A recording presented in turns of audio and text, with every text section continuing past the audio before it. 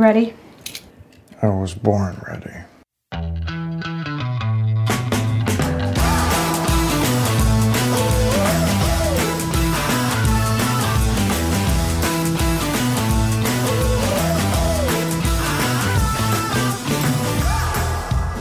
Welcome to the Advisory Opinions Podcast. This is David French with Sarah Isger.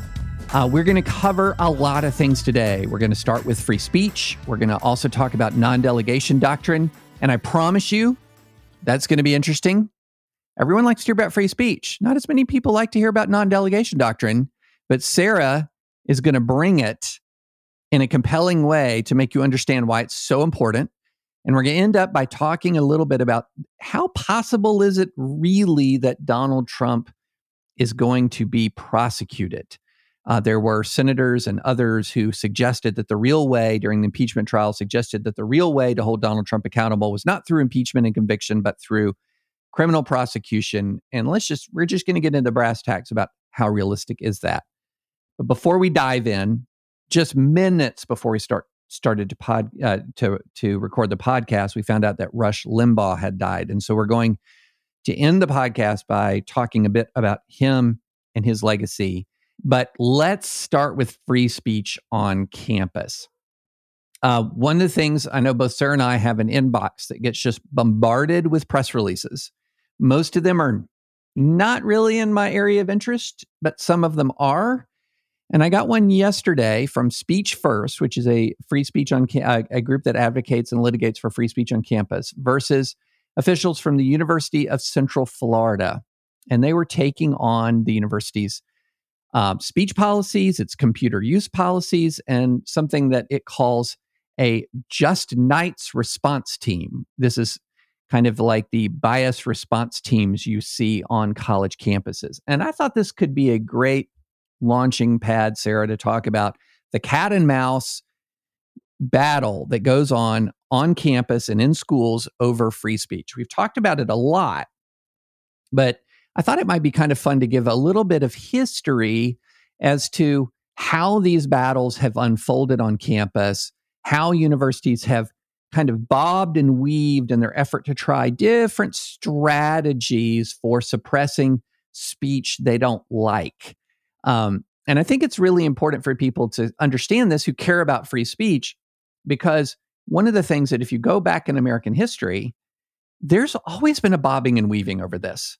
It was the same generation that drafted and ratified the First Amendment also passed the Alien and Sedition Acts.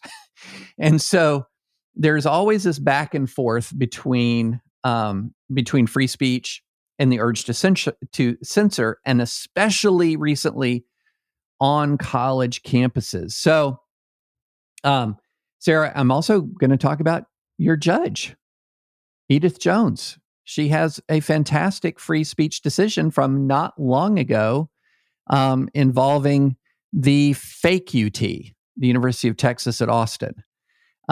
So anyway, I don't know if you'd had a chance to review that complaint, but I did find it interesting that we're fighting some of the same fights still now over free speech on campus that we've been fighting for 30 years.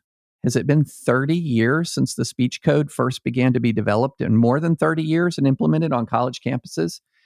So before I dove into some of this history, I just wanted to see if you had any preliminary thoughts. Well, first, we've had Nikki Neely, the president of Speech First, on this podcast. She is the one who signed this complaint. And the law firm involved is Consovoy McCarthy, who is closely aligned with this organization. And so in some ways, we've seen this lawsuit filed around the country several times over. They've been wildly successful at scaring the schools into changing their speech code. They have been less successful, because of what I just said, at actually getting cases to their conclusion and making substantial law on this, because most of the time, if not every time I can think of, the schools have basically backed down rather than lose in court and make law that would be further constraining on them. I at the same time, they're sending letters ahead of time. It's not like they just file lawsuits and the school has no idea this is coming. So I'm confused why this school has held out and wanted the lawsuit filed against them. Maybe they're willing to litigate this through because, frankly, Speech First started several years ago now. It's sort of well known throughout the country that if you're a school and Speech First sends you a letter that you have a speech code that's really vague and, just says that you're going to punish students for, quote, things that other people find harassing or intimidating or belittling, or I think humiliating was the term used in this speech code, that it's not going to turn out well for you. But here we are, it's 2021, and Speech First has found another school that was like, no, we're different. Spoiler alert, they're not going to turn out to be different. Yeah. Well, and if there's one thing that I think I want to get across from this, it's that what we're dealing with is an evolving defense, an evolving response to the way in which universities deal with speech that they don't like. So in the late 1980s, early 1990s, universities were passing speech codes proudly. Like, this is a speech code. This is how we're regulating student speech. And the hallmark of the speech code was that it substituted what the law had when it comes to harassment law, an objective test, in other words, a reasonable person test based on conduct that was sufficiently severe and pervasive that it would deprive a person of the benefit of the educational activity, sort of the objective test of harassment, where actual harassment is not protected by the First Amendment. They substituted that for a subjective test, which essentially was, if I found your speech humiliating, for example, a word used here, or if I found your speech offensive, or if I found your speech discriminatory, that was it. Then you are subject to punishment. And the way this worked is, you had no idea if you were a student then what was legal and what was not legal. Because if I'm talking to Sarah, and Sarah, as we all know, Sarah can mix it up. Sarah likes to get in there and argue. She can give as good as she gets, and she enjoys the exchange. But producer Caleb, he's a sensitive soul, Sarah. He is. We all know it. We all know he's a sensitive soul. So I could be in the dorm, and Sarah and I could be talking, and we could be talking, till late in the night. And we've had this great conversation about, tough issues. And then I walk in, and my roommate is producer Caleb, and I'm all fired up after the conversation. And I say the same things to producer Caleb, but I hurt his feelings. So it's the same words between two different students, but the fact that producer Caleb gets his feelings hurt meant under these speech codes that I was guilty. I was guilty. And the entire measure of whether or not I was guilty was producer Caleb's feelings. So under that circumstance, it's easy to see how these speech codes got struck down. And there are ways that universities tried to defend them by saying, for example, they were just trying to protect against fighting words. Well, that doesn't really work. And so then another thing they started to do was say, well, wait a minute. We're not really interested in punishing you, which is censorship. We're interested in educating you. So to educate you as to why producer Caleb finds your speech so offensive, we're going to bring in something they call a bias response team. And this is the kind of thing that Speech First has really pioneered, is diving into these bias response teams. And someday, Sarah, we're going to actually get a university that's going to try to hang on tightly enough to its bias response team that will get good case law deciding this one way or another, because the way they defend this, so Speech First will say, if a bias response team comes knocking on the door, even if they're not punishing me, the mere fact that they're educating me about problems with my speech, and then if they find that the speech is severe enough, referring it out to disciplinary authorities, that has a chilling effect. And the university says, no. We're a teaching institution. It is our purpose to educate people, and we're not censoring. We're just instructing them and telling them how, say, for example, historically marginalized communities like podcast producers have been impacted by this kind of speech. And that is one of these cases is going to actually get to that stage where you're going to really dive in on this education versus chilling effect aspect of this controversy. And it's going to be interesting. And I have a feeling I know how it's going to go, Sarah. I have a feeling I know how it's going to go, that when agents of the state knock on your door and say, let's talk about your speech and let's have a conversation about your speech, that is not going to be seen as purely educational. So what about this Judge Jones case? Yeah. So I was going to talk about the Judge Jones case because she has, if you were going to, and we'll put it into the case notes or the podcast notes, if I was going to recommend this as a recent case, that if you're going to read one case and you're saying, you know what, I don't really know how speech codes work and why they're legally suspect and how they are used in sort of the real world. This case by Edith Jones called Speech First Incorporated versus Gregory, do you pronounce it Fenves? Fenves in his official capacity. You don't know how to pronounce the president of the University of Texas name? Well, anyway. So if you want to read a case that explains the battle over the First Amendment on college campuses about as well as you're going to see it explained, and how universities draft policies to suppress speech, it's going to be hard to improve on this case. So we're going to put it into case notes and podcast notes. We're going to put it into our podcast notes. You can read it if you're really interested in a nerdy way.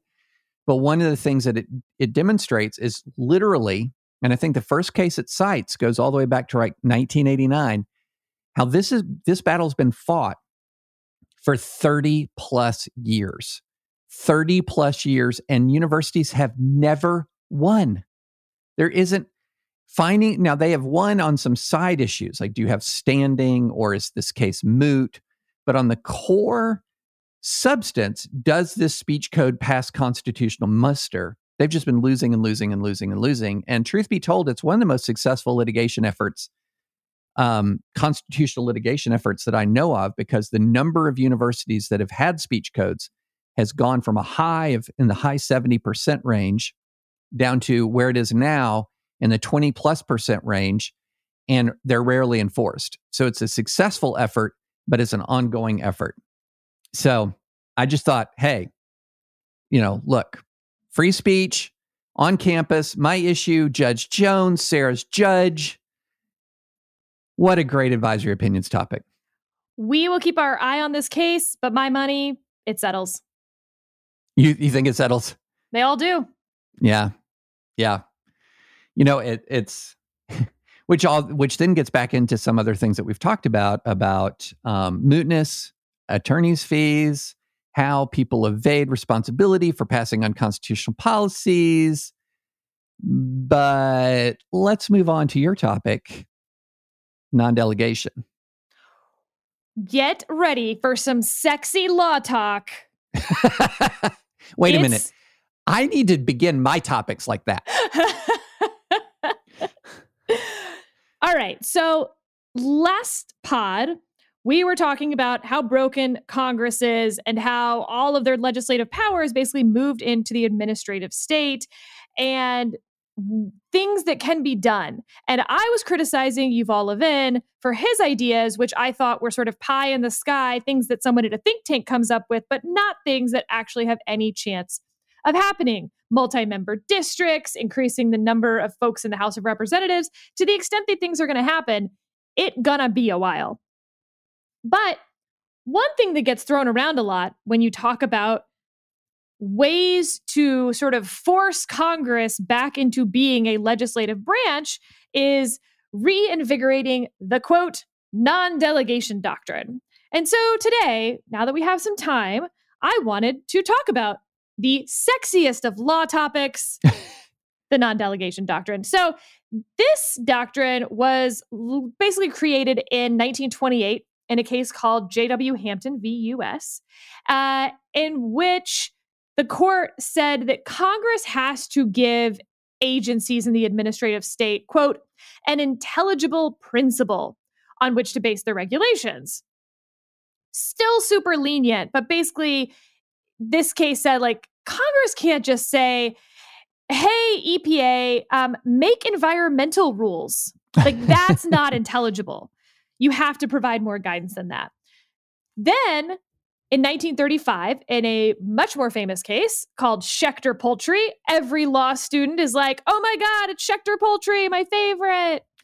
The Supreme Court held that, quote, Congress is not permitted to abdicate or to transfer to others the essential legislative functions with which it is thus vested. So this was a tighter rule than just the Hampton rule. And this is like, they can't abdicate any, quote, essential legislative functions. And so I guess the example for that would be something more like telling the EPA, not just broadly like make environmental law, but please set up all regulations for wind, just wind. Like that is probably too essential. Like that's just too broad. Okay, but that was 1935, Sarah. Why are you giving us cases from 1935? Because then nothing happens for nearly 100 years and non-delegation doctrine, I mean, it just dies. It withers. It's gone. There's cases where it's like waving its hand from far, far away at the horizon, and you think it's going to come back in the 90s. There's a line item veto case.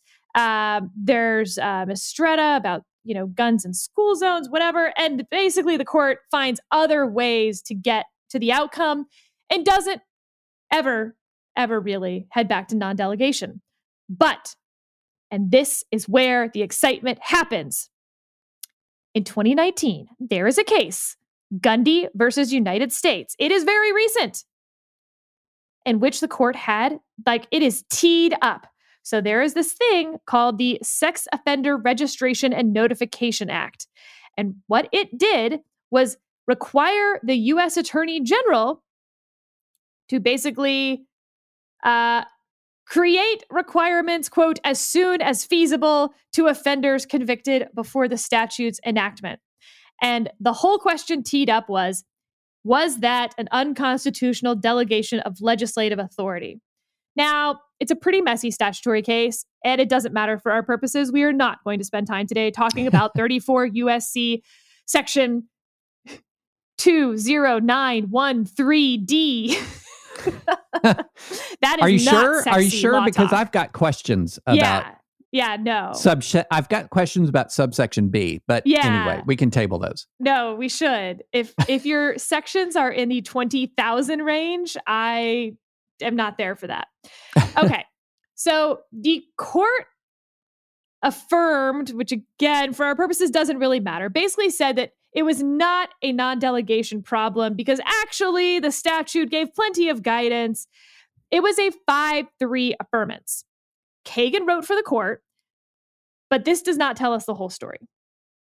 First of all, you may note that it was 5-3. That's because Kavanaugh was not part of the decision. This was decided in June 2019, so he had not been there for the argument on October 2nd, 2018, so he just stayed out of it. So it's an 8-person court. So the 5 are Kagan, Ginsburg, Breyer, and Sotomayor in Kagan's main opinion. Alito is the 5th vote, but he is in a concurring opinion. And then Roberts, Thomas, and Gorsuch are in the dissent. Now, Kagan's main opinion is like 18 pages. Gorsuch's dissent is 33 pages. He has feelings about non-delegation doctrine. But the 5th vote, as I said, was Alito. And what Alito said, fascinatingly, is, quote, if a majority of this court were willing to reconsider the approach we have taken for the past 84 years, as in post-Schechter not doing anything with non-delegation doctrine, I would support that effort. But the reason he's the 5th vote is, he says, it would be freakish to single out the provision at issue here for special treatment. Normally I'm Team Gorsuch, and I think that Gorsuch has a lot of great points in his Gundy dissent, all 33 pages of it. But I have to agree with Alito that if you're going to do non-delegation, let's do non-delegation. But the idea that the only non-delegation problem in the last 84 years happens to be, the Sex Offender Registration Act 34 USC 20913 subpart D, no. Right. So his point is let's have a coherent plan here or not, but this ain't it. It's certainly not even the most egregious. So that means, David, that we now have Justice Kavanaugh on the court. Yep. And we have Justice Barrett on the court.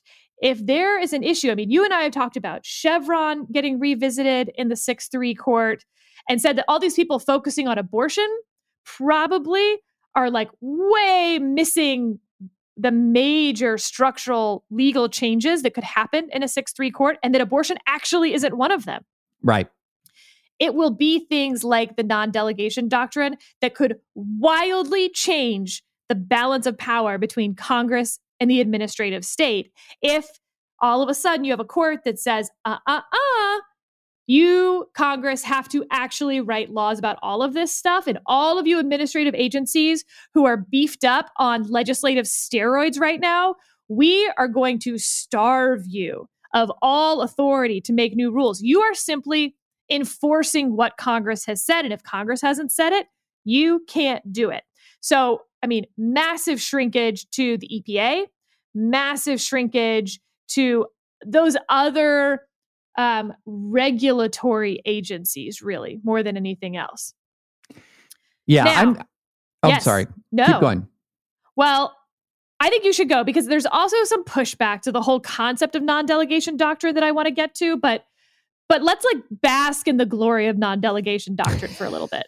Well, I that's what I wanted to do. We're Yes. on the same wavelength. I wanted to bask in the glory because, and we can put this in the podcast notes as well. I had a Time magazine essay yesterday about how upside down our constitutional structure is.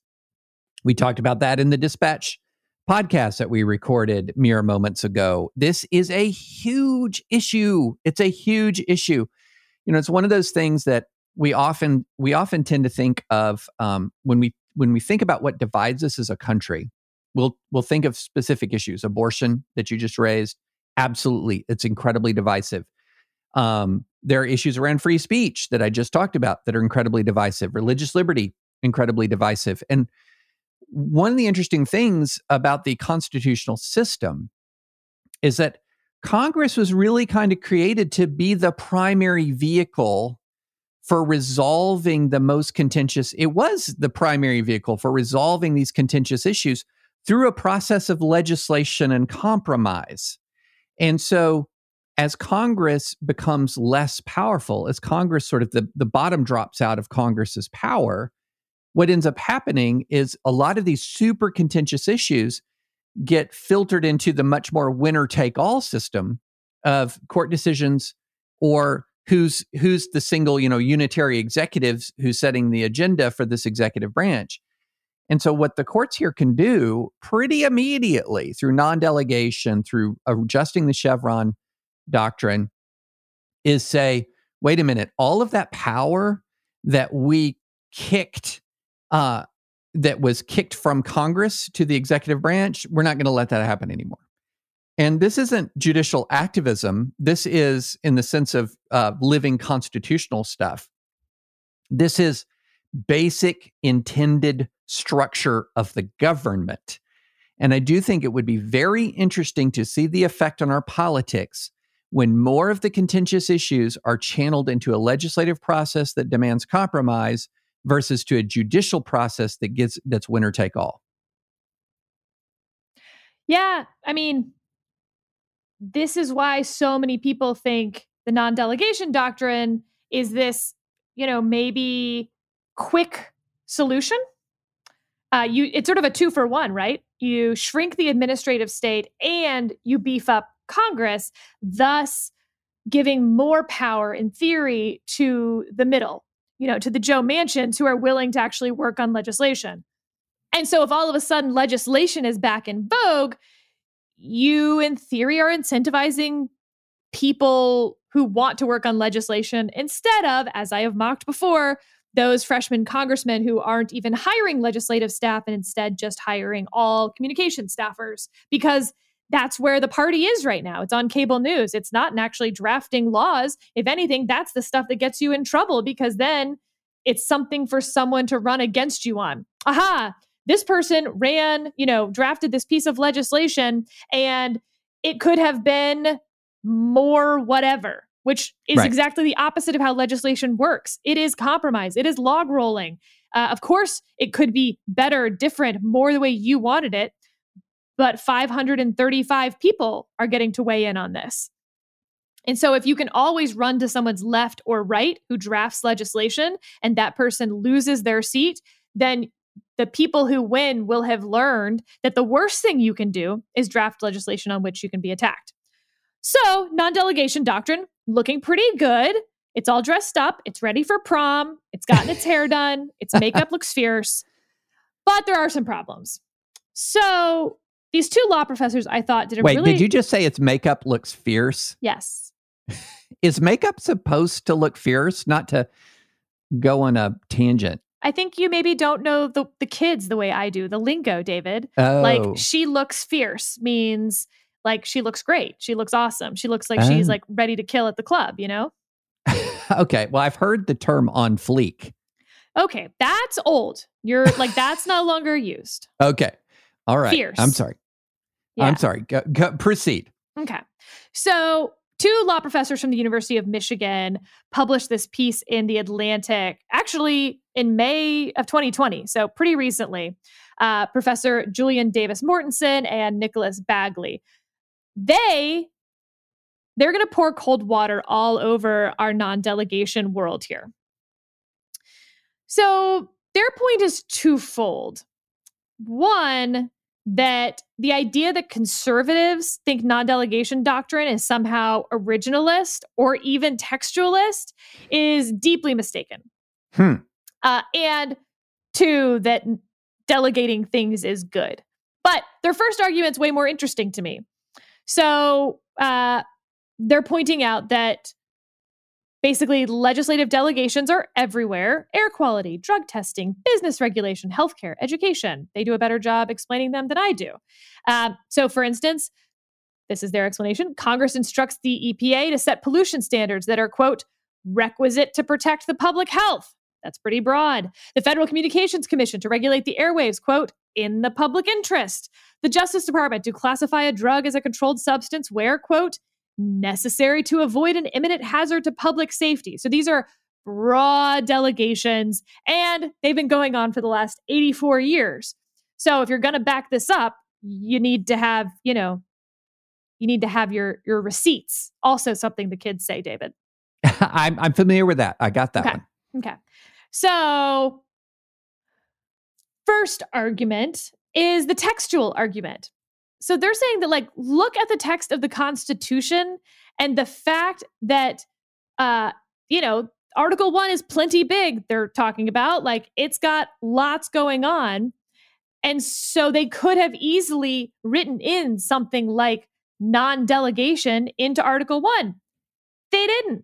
There's nothing about non-delegation at all in any of the text of the Constitution. That's why the non-delegation doctrine is the non-delegation doctrine. It's sort of this hidden idea. Two, and this is maybe their most persuasive, is that an original understanding of what was happening at the time of the founding is completely opposite of the non-delegation doctrine. Now, they have a nice long piece about this, but I thought their most persuasive elements here were 3 bullet points from the first Congress from 1789 to 1791 and what some of the things that the first Congress did. And these people surely would have understood the non-delegation doctrine if it was so deeply embedded into an understanding of the text or the original meaning of Article 1. Congress readopted the Northwest Ordinance, which gave the appointed governor of the Northwest Territory and 3 federal judges the power to issue the territory's entire civil and criminal code, quote, as may be necessary and best suited to the circumstances of the district, with no other guidance whatsoever, they say.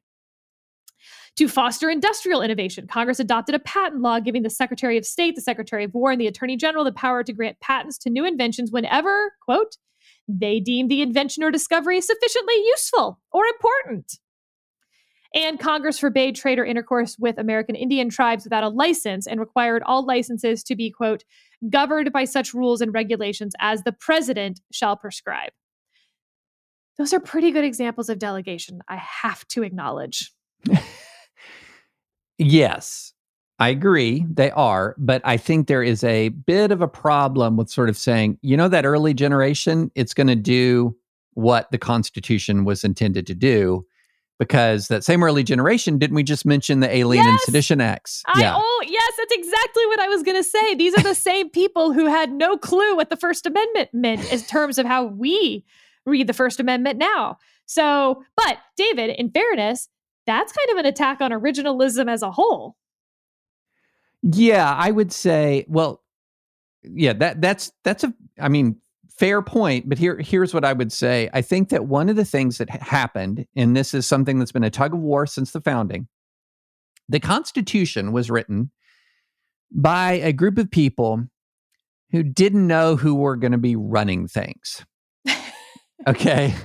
And when you understand that, so it's not like there was one gigantic dominant faction in America that was going to be, it was quite obvious, a political party that was going to be running things.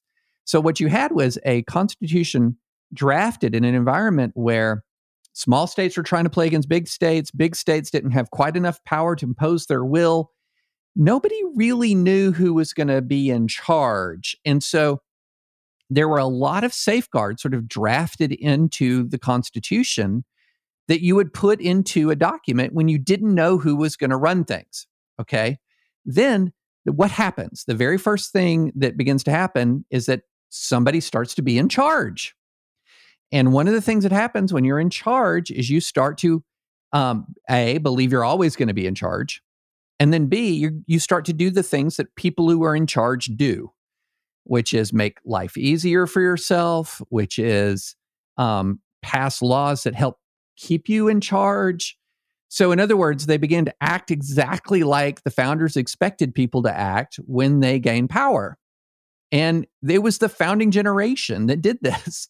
And so I think that that's one of the interesting aspects. And it's also one of the reasons why I'm, if you said, okay, push, which part of, where are you more textualist than originalist?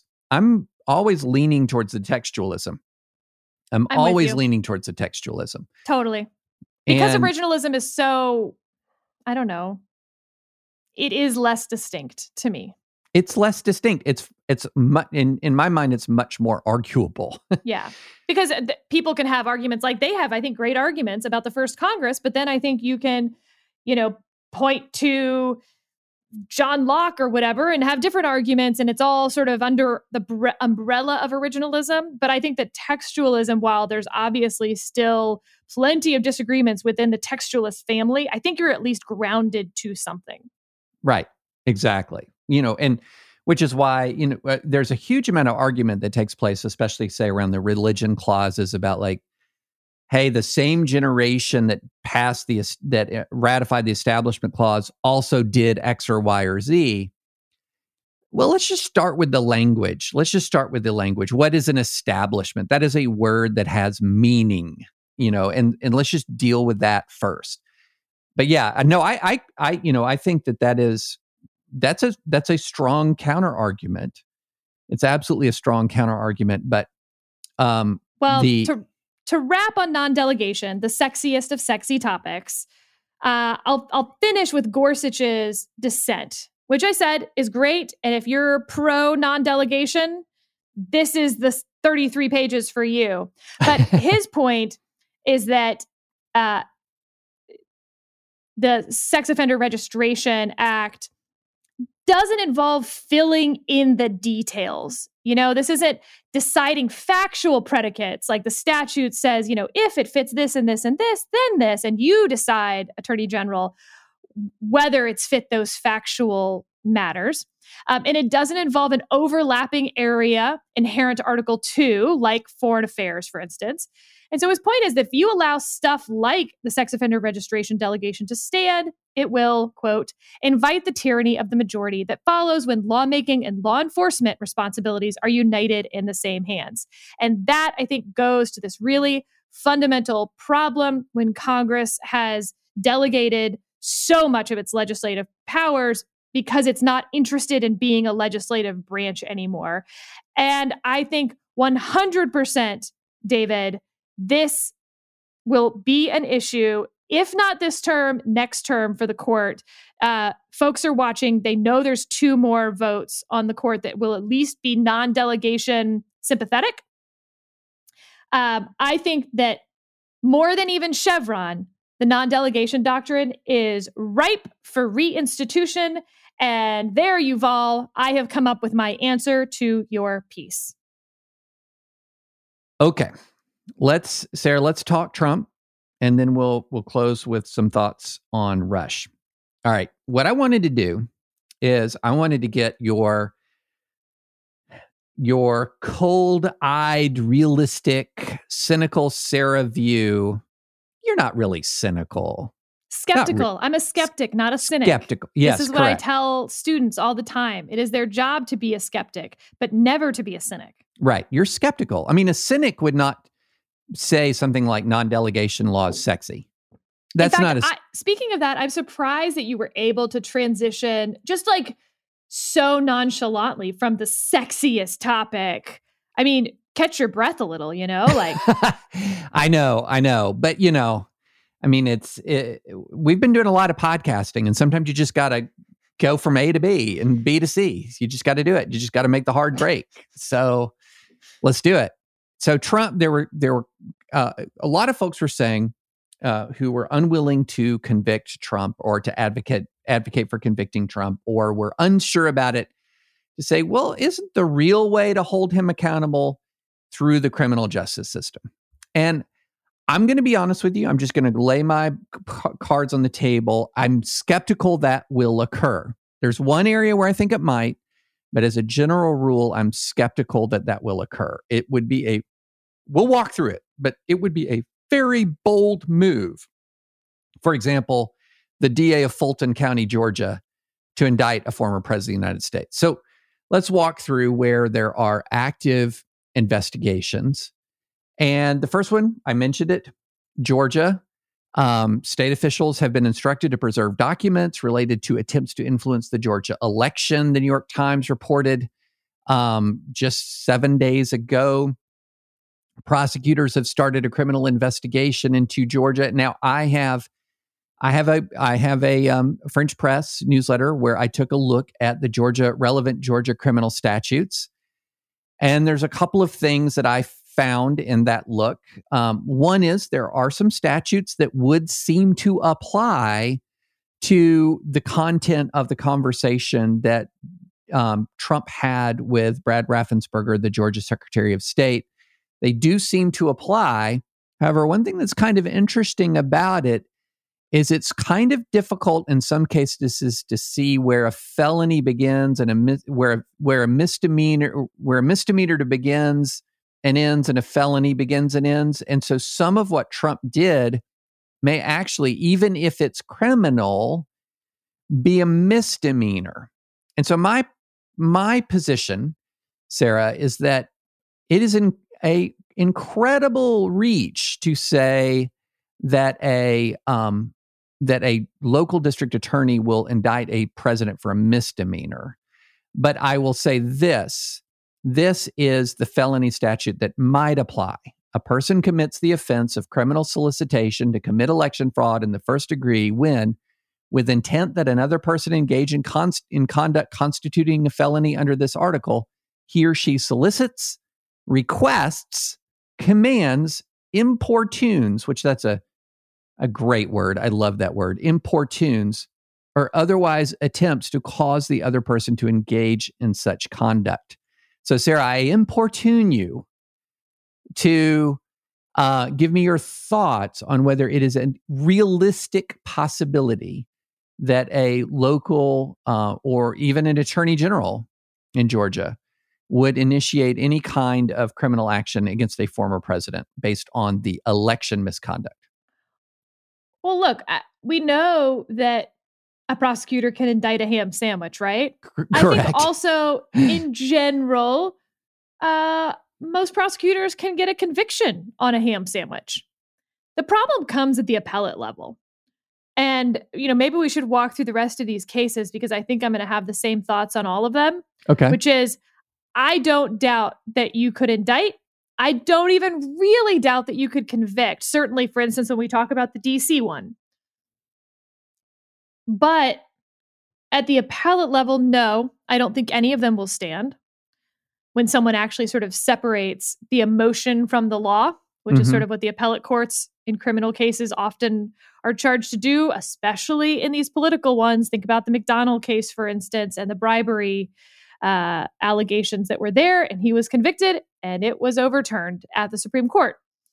But I think the most important thing to me, David, is that what he did wrong to me was because he was president.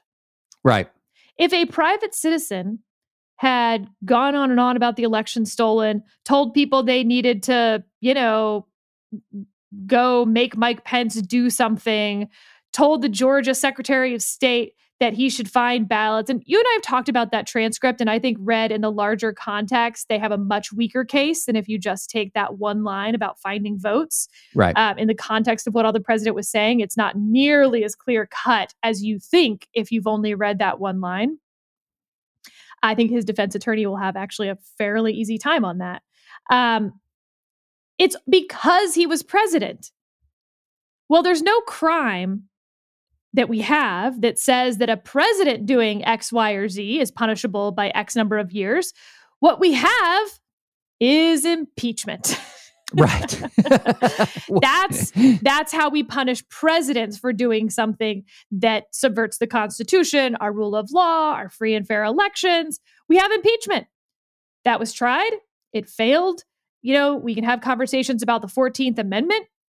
I think that those oddly should have a lot more going for them, but everyone's kind of like, maybe we shouldn't be using Civil War stuff now. I don't know. Everyone seems to feel deeply uncomfortable comparing this to the Civil War, and for good reason. I get it.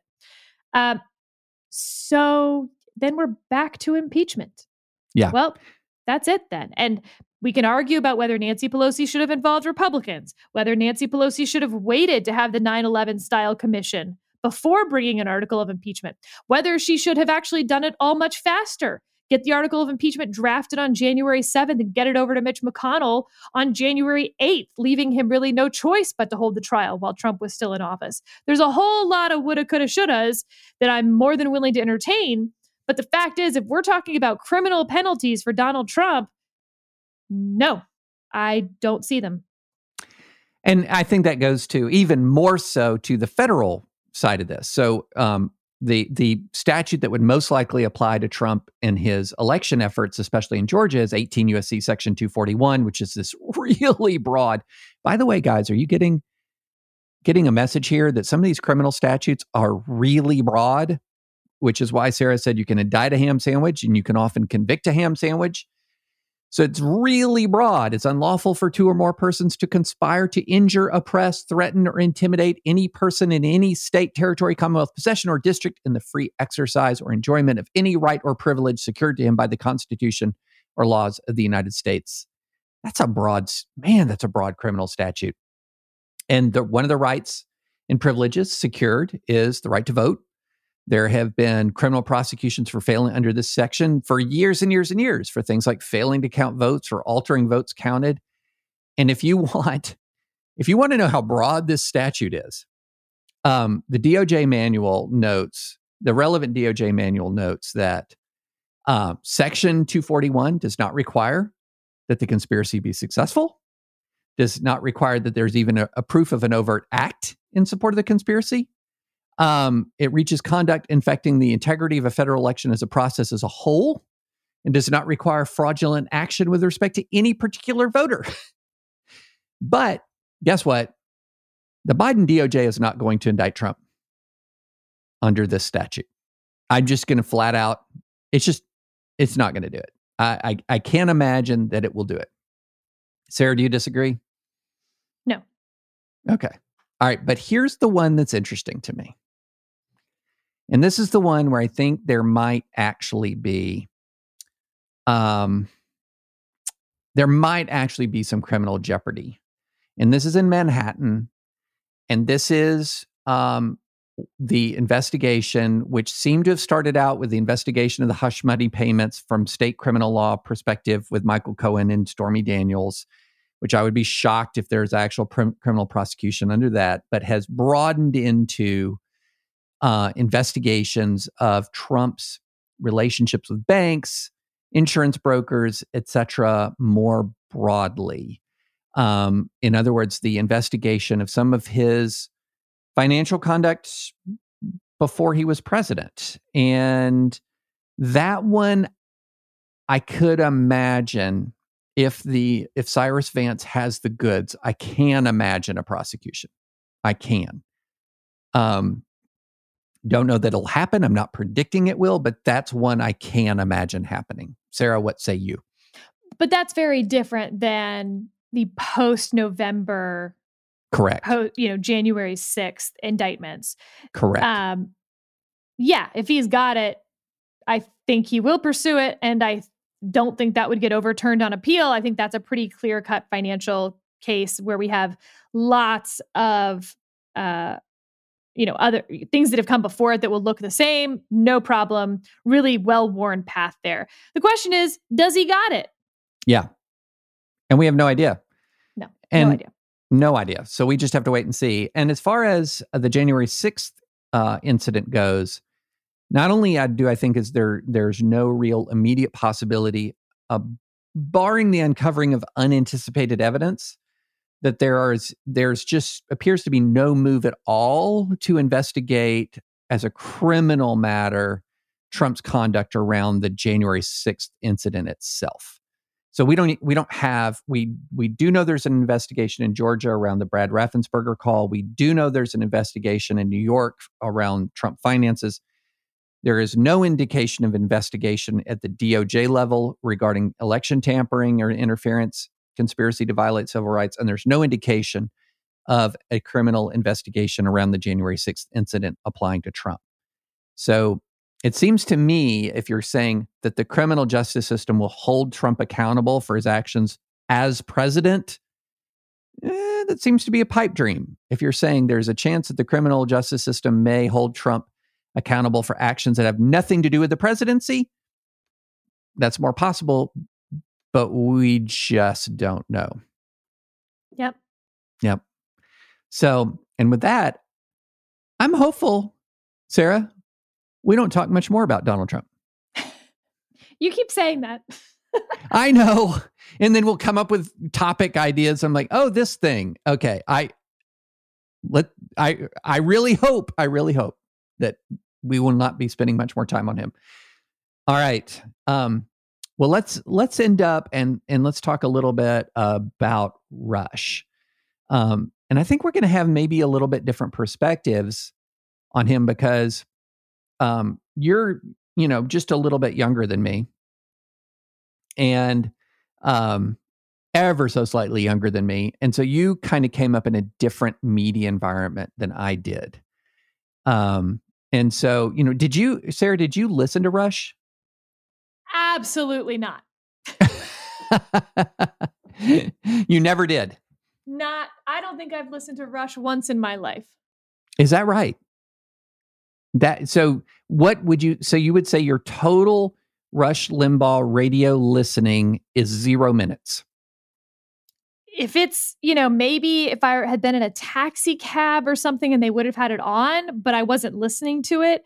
So it's certainly under 20 minutes through my whole life. Interesting. I've heard his voice. I've definitely seen videos on YouTube of him saying outrageous things. I am aware of a lot of the, sexist things he said. Do you remember that whole Sandra Fluke episode around the Affordable Care Act? And I thought he did so much damage to both the conservative cause on the Affordable Care Act and was just a pig that then conservative women sort of had to defend in a way that I absolutely not only didn't want to, but also time for you to go, sir. Like, you are hurting the cause. I have no interest in defending you. And if you truly believe what you're saying, you have no place in the conservative movement that either is fake in welcoming me or like, disingenuous, I guess I would say, in welcoming me, if that's what you believe. Yeah, I remember. So that I remember that incident, and that was years after I stopped listening to him. So I remember in late 1980s, early 1990s, a friend of mine said, "Have you heard of this guy, Rush Limbaugh?" I said, "No, I've never heard of him." And they said, "Well, you need to listen." And I said, "Okay." And the media environment at that time was so different from what it is now. It's almost like you're just speaking different languages. Like there were the three media, there was the three primetime news shows, ABC, NBC, CBS. Local media was thriving. Your local newspaper was your main source of news. Your source of national news was the 3 30-minute shows. If you wanted to dive in more, it was Time or Newsweek. We subscribed to both at my house. If you were really interested in ideas, then you could also subscribe to some of the intellectual journals like the New Republic or National Review. And I would go to the library to read National Review. And so there was this sort of day-to-day commentary aspect of news that we just take for granted. Now it's minute by minute on Twitter. But this sort of, there's always somebody talking about politics was non-existent. It was non-existent. CNN was really in its infancy. It was a niche thing. Very few people watched it. Nobody really talked about it. It didn't really come of age until Desert Storm. And even then it came of age, not from a commentary aspect, but much more from news. And so Rush kind of comes into this environment and just, it's hard to kind of say it any other way. He just changes the culture. He comes in, he's a conservative, he's on 3 hours a day. And especially early on, he kind of had this happy warrior persona. Like, I can't wait to explain to you the principles of conservatism.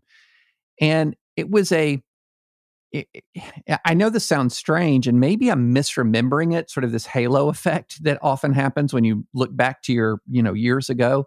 Maybe I'm misremembering it. And readers, please tell me listeners, please tell me if I am. But he had this sort of happy warrior persona.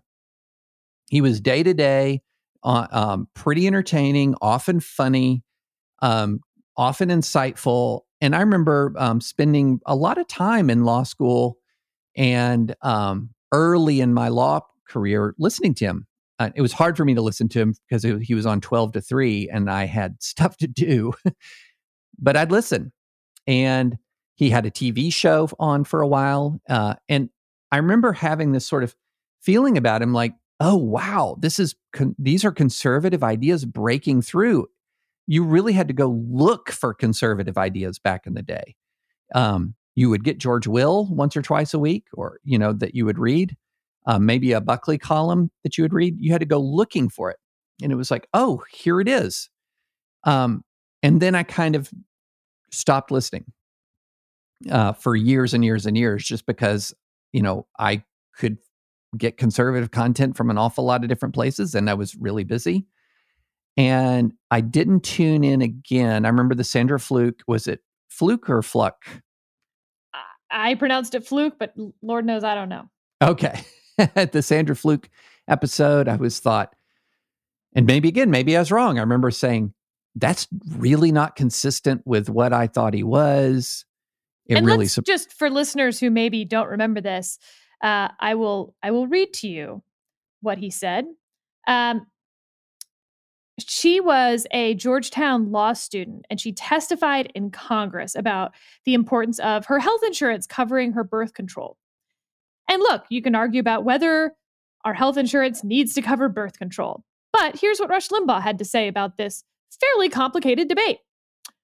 What does it say about the college co-ed Susan Fluke, who goes before a congressional committee and essentially says that she must be paid to have sex? What does that make her? It makes her a slut, right? It makes her a prostitute. And this isn't like the first time he'd said this. He said, women should not be allowed on juries where the accused is a stud. No doubt joking. Feminism was established so as to allow unattractive women to access mainstream society. Women still live longer than men because their lives are easier. I'm a huge supporter of women. What I am not is a supporter of liberalism. Feminism is what I oppose, and feminism has led women astray. I love women. I don't know where all this got started. I love the women's movement, especially when walking behind it. Yeah. So years later, so I began to see some of these stories about Rush said this and Rush said that and Rush said this. And years later, as in the 2016 primary season, I tuned into him some because I wanted to know what sort of this historic guardian of conservatism was thinking about Donald Trump. And there were two things I noticed. One is he seemed a lot angrier than I remembered. And again, I'll say it again. Maybe I was wrong in how I was listening to him 30 years ago, but that was not my memory of how he was. He seemed a lot angrier. And then the other thing that I noticed is he seemed afraid of his audience. Say more. Which was, so I tuned in one day, and I will never forget this. It was right after one of the late primary season debates where it's pretty much done that Trump is going to be the nominee. And Limbaugh said, okay, I'm gonna, and I'm, this is just my memory from 5 years ago, so I'm paraphrasing. I've got some critiques for Trump, and then immediately he was like, I know, you're going to be angry at me, you're going to call in, you're going to be angry at me, but bear with me. I'm rooting for the guy, and I thought that is very un-Rush-like. He was always in command of the audience back in the day. He was like he was the conductor of an orchestra. And there was this thing people would call in and they'd say, Rush, mega dittos. In other words, I totally agree with you. And that's how almost every call began, unless it was somebody on the left that was calling to argue with Rush. And so the Rush listeners were called ditto heads because they totally agreed with Rush. He was in charge. And it was really interesting to me to hear Rush sound like he's not in charge. And to sound like he was really worried about what the audience was going to think of him. And I think it's interesting. I've thought about that moment so many times because if I had to encapsulate how the conservative movement went astray, if you took a snapshot of 1995 Rush or 96 Rush, fast forward 20 years to 2016 Rush, I think that you would see that in many ways, the thing that he had created, that he had helped create, had now fully spiraled out of his control. And that he unleashed a lot of currents into society that were now driving him. He was not driving them, they were driving him. And I think his race stuff within the conservative movement might have been the most pernicious. I mean, the birther movement is born of sort of this racial otherization. And here's Rush Limbaugh, as you said, with 40 million listeners. And at his height, perhaps, yeah. Yeah, he 30, says of 40. Barack Obama, a veritable rookie whose only chance of winning is that he's black. Things like that, where it doesn't just give permission to a certain type of casual racism. It breathes life into it. Right.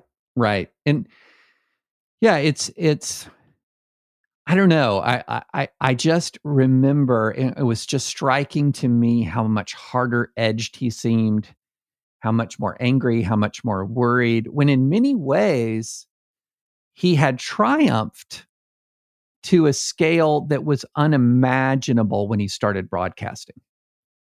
He had broken through he basically revitalized AM talk radio or AM radio. AM radio was just a dying bandwidth. Like nobody turned on AM when you could listen to music on FM and it was clear. AM was scratchy, but it didn't matter if you're hearing somebody just talk. And so he revitalizes AM radio. He creates this kind of culture of constant conversation about the news. He becomes wildly influential. Wildly a kingmaker within the conservative movement. Creates a whole genre of copycats who to this day fill the AM radio bands from coast to coast.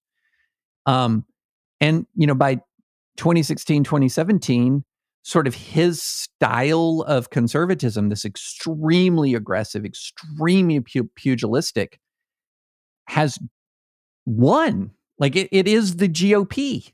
It is the GOP, and that GOP governs the House, the Senate, and the presidency.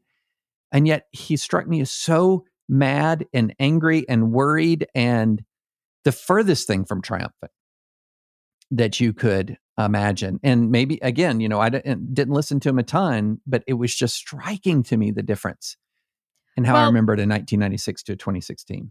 One thing that we can't deny is that Rush Limbaugh has been incredibly influential on the conservative movement. I think that there's definitely some for better and for worse there. But his death marks a point in time, certainly, for where the conservative movement went after Ronald Reagan. Mm-hmm. And I think when we look back and sort of tell the history of the Republican Party at the end of the 20th century, you won't be able to tell that history without talking about Rush Limbaugh. No, that's absolutely true. I mean, he was one of the single most influential media figures to live in the last 50 years. I mean, I just don't think there's any doubt about that. No question. I mean, do you think he's more influential in the conservative movement than William F. Buckley? I think it's a close call. It's a close call. I would say certainly more influential in conservative pop culture, sort of in the mass scale temperament of the conservative movement. But William F. Buckley was far more influential over conservative ideas, far more influential in the conservative elite. Yes. I think that's an easy way to distinguish the two of them, but I'm not so sure I agree. William F. Buckley certainly sought to have influence over conservative ideas, and he did have influence over conservative elites. But the idea that Rush Limbaugh didn't, I think Rush Limbaugh had enormous influence over what ideas were in the Overton window of conservatism. Well, I would say this, by 2016, if you're talking conservative elected elite, then it's Rush hands down. I mean, it was sort of, in some ways, Trump was sort of the ultimate expression of the dispositional influence of Rush Limbaugh. Yeah, because I would argue that the Republican Party of William F. Buckley's ideas is largely done now. And I would argue that the Republican Party of Rush Limbaugh's ideas is very, very much alive. And so if you want to use that as your metric for who had more influence, at least as of today, I don't think there can be much question that Rush beats Buckley. Now, maybe in history we'll find that Buckley had a longer time of influence than Rush did or something like that. But as we sit here in February of 2021, I think Rush Limbaugh by far is the greater idea influencer of the current Republican Party. So here's how I'd phrase it. I think Buckley had a large amount of influence. So if you listen to Rush in 96, he is articulating a particular idea of conservatism that is very heavily Buckley Reagan influenced. When he starts, yes, he did. Yeah. And for That's a long time. That's how he becomes Rush Limbaugh, I would agree. Well, even for a long, one of his big critiques of Mitt Romney, as I recall, was Romney was not doctrinaire enough, right? That Romney was not doctrinaire forgive me enough. If I now do not give that a lot of credence that he meant it. Right. But then when the rise of Trump comes, it was really interesting because Trump was far less doctrinaire of a conservative than Mitt Romney. Far less doctrinaire, but he fit seamlessly within the other aspect of the Limbaugh phenomenon, which was the dispositional aspect, not the ideological aspect.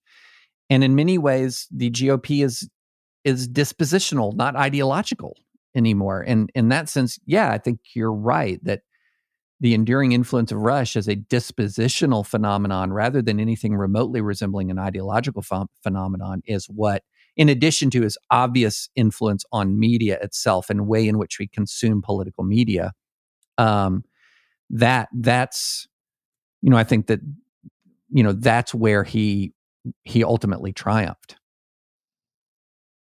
All right, let's leave it there. Yeah, leave it there. So, unquestionably, one of the most influential media figures of the last half century, unquestionably, passed away today. And if you're listening to this, you'll have heard more that we talk about him last night on Dispatch Live.